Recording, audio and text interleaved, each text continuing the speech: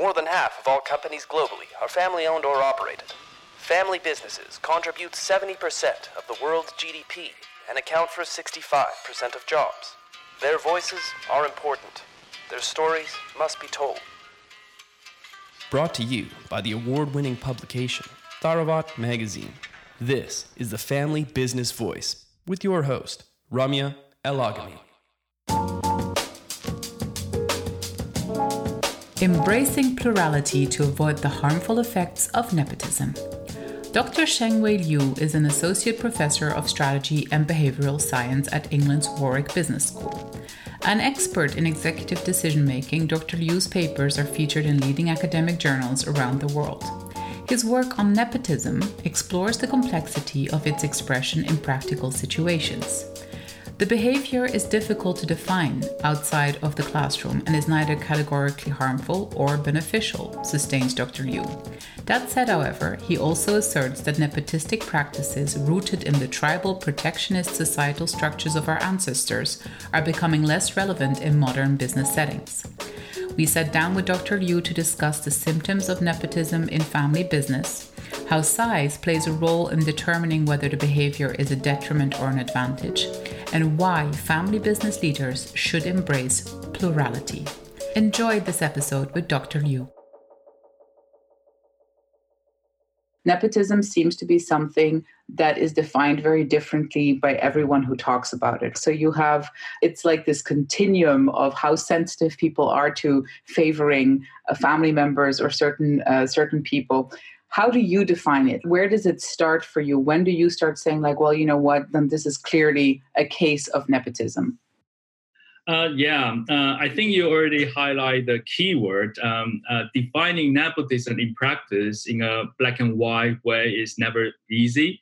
Usually it's a continuum, and if you consider employment more in line with who you know, the family members, friends, and relatives, then you're toward more like a nepotism, and that's in contrast to the other end of the spectrum when you hire by merit. So who are the most qualified? But of course, in practice, it's somewhere in between, right? So sometimes you consider a candidate, and then probably he or she is good enough. And then based on the shortlisted candidate, then you try to decide who you should hire.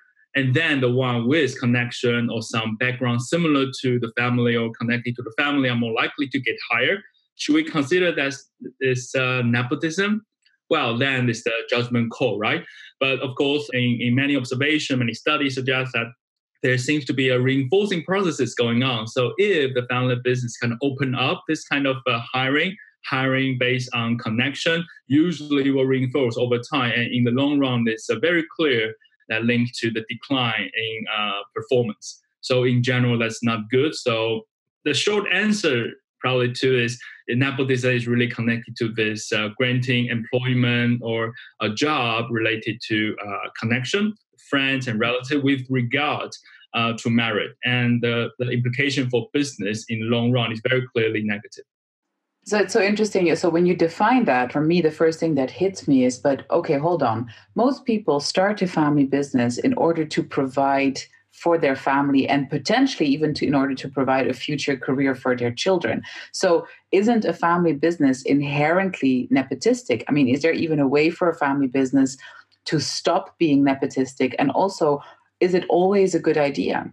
You're absolutely right. That's another challenge when we try to define nepotism and measure their degree in practice, because like you said, many family business was founded for the family and really trying to create employment for the family member, not necessarily their son, daughter, but niece, relatives. So very important. So if we only observe to the extent to which the successor are the professional outsider versus a family member, then you'll probably find a statistic like more than 80% of the family business has nepotism, hiring their own family member as a successor or important executive. But according to what we discussed here, according to the more softer definition in the spectrum, it does not necessarily, we cannot really call all of them nepotism, because really determined by whether the successor or the executive they hire from the family had the best qualified record or merit. But then estimating the scale merit is very difficult. And I think that it's interesting what you're saying as well, like, because in regards to, of course, we're talking mostly with regards to actually having a job inside the family business. So meriting having a managerial position or or moving up the ranks, etc. In how far, in your experience, does the nepotism discussion even remotely apply to the ownership discussion in the family business? Are you to the point where you say, even at the ownership discussion level, we should be looking at nepotism? Nepotism can really damage the family business. Yeah, that's interesting. One of the example I use in my teaching is this Swiss company, the second largest business in the world, Roche. So I think the founder, when he founded the business in 1896, and when he became kind of successful, actually he had this rule. So the family members cannot be the executive. So the management and the ownership of the board member are entirely separated. So the family member, of course, they can kind of work in the firm at the lower level, gain some experience, or even gain some management degree, MBA. But then when they came back, they were only allowed to be the board member. So that's the ownership team, like give the direction, making sure the professional hire the executive, the CEO, kind of follow the vision of the family. But then they don't try to intervene the actual running of the business in any way. And I think that's in many ways the transparency and the mechanism can be considered a best practice in corporate governance, because very often the family member, they probably share the same vision, the same value, but not necessarily good for the running of the business. So you have to allow the professional to run the business. And very importantly, if you allow family member to be in the business, then the strange dynamic may emerge, because the professional may think eventually, who are you going to promote to the high executive? Are you going to promote the family member or me? So if you kind of playing this game, and many qualified people, they will choose to leave because they don't see they can climb this ladder in the family business. So that's one of the challenges faced by family business. They can't keep the best people. Separating this ownership and the management actually have many benefits. So it can also be healthy for the ecosystem. I think that's something you're mentioning, something that very few people dare actually say, because there's a definite romanticism attached to family businesses surviving hundreds of years. And of course, not all of them can, and not all of them should. Let's just focus a little bit, because at the beginning of the interview, you mentioned sometimes nepotism is mostly demonstrated by it becoming unfair towards non-family employees, right? Like who technically deserve to be higher up or technically deserve more access, etc.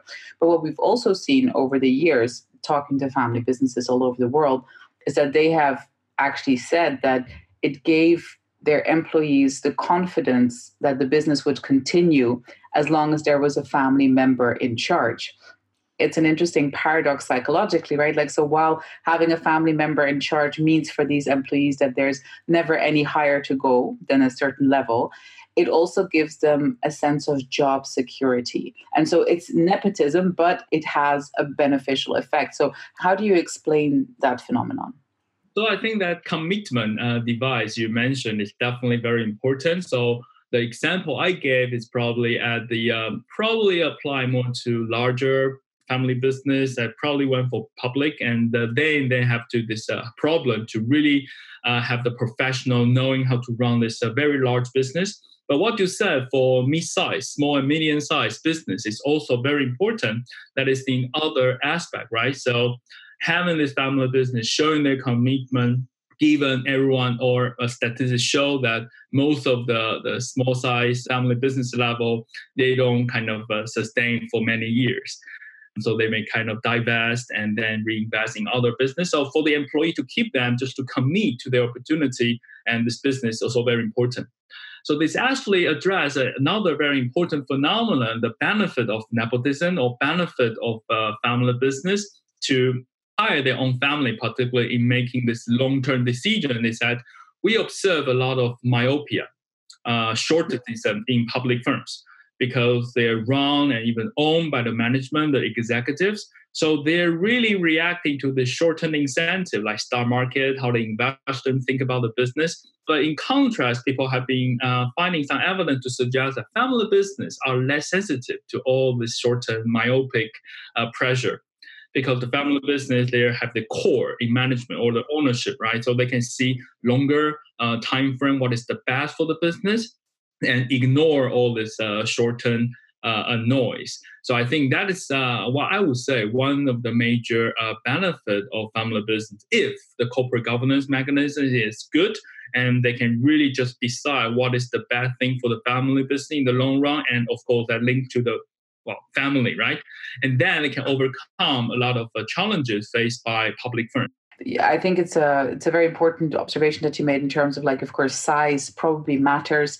I would add to that, probably it matters a lot also in terms of like whether a family business operates locally or starts operating internationally in a certain industry, right? Like these things in locality matters as well, because also culturally we're predisposed as a consumer maybe to like a family business story and to like the fact that, you know, something is in family business hands. But as you said, I think it also depends on the industry, etc. Obviously, a big difference between an industrial group or a restaurant, but you're right how it applies. I have a last question for you, Chengwei, because, you know, in the beginning you talked about that today you observe in your research and also in your article, you observe the negative implications of nepotism. We've correlated it with the decline in performance of the company and sometimes even with the disappearance. In order to prevent this from happening, though, if you could just help us understand, what do you think a family business can look out for in terms of actual symptoms before like the decline is already there? Like, you know, what are the things where you say like, well, you know, if you have these symptoms in your company, it might be very well related to the fact that you keep on promoting and favoring relatives and friends in these positions. Like, what would you say are those symptoms? Yeah, the symptoms. That's a very interesting, important question. I think the main mechanism linking to this performance decline, and that will related to the symptom I'll be talking about, is really the lack of diversity. So when you hire your relative friends, and intuitively, or we have evolutionary mechanism to believe people more similar to us, more connected to us, we tend to judge them more favorably. That's called homophily bias. And in the past, or in evolutionary history, that's very beneficial because for our ancestors, if you see a stranger outside your tribe, usually they're enemy. So trusting them is not a good thing. So we develop this kind of intuition. People similar to us, connecting to us, have better intention, and we should trust them more than outsiders. So that's good. But then in modern business, what's more important now is not about this not trusting strangers. It's really about embracing people are different to you. That is a diversity argument because environment change all the time. So how can you sustain your organization is really try to have new ideas. But where can you get these new ideas? You have to hire people as different as possible compared to you. So nepotism, in terms of the performance decline mechanism, is really this, on one hand, not hiring the different enough people. So it just keep reinforcing what your current view, what your current practice is. And on the other hand is the resistance to changes. Because when you hire all these people, you're connected, then making changes is very difficult. You feel you're not comfortable firing some people, making some change, redundancy, and this resistance eventually will hurt the performance. So then based on this mechanism, I think the symptom, of course, if you look at the people you employ or the managers, so how many of them share the similar connection? So you can actually have a network graph. So if there's a lot of kind of overlap, like people know each other and the friend of the friend know each other as well, then it's probably suggests people in the organization, in the family business are too similar. So when you have that kind of high degree of similarity, usually means lack of diversity. And that's bad for getting new idea and changes. And the other symptom you can observe in the meeting is, of course, is the degree of this conformity. Because when you have this network structure, you're also very likely to have this, if a senior people, higher status people in the family say something, and then no one there to or have motivation to challenge him or her. So if you observe this kind of conformity without opposition, there's another very important symptom to be a concern. I mean, you really have to think about, well, do you really have everyone express their private view, or they just hide and try not to hurt the other people's feeling? So I think these are two useful symptoms for business manager, family business to think about. And you've given us a lot of very useful insight, Chengwei. Thank you very much. This was really great.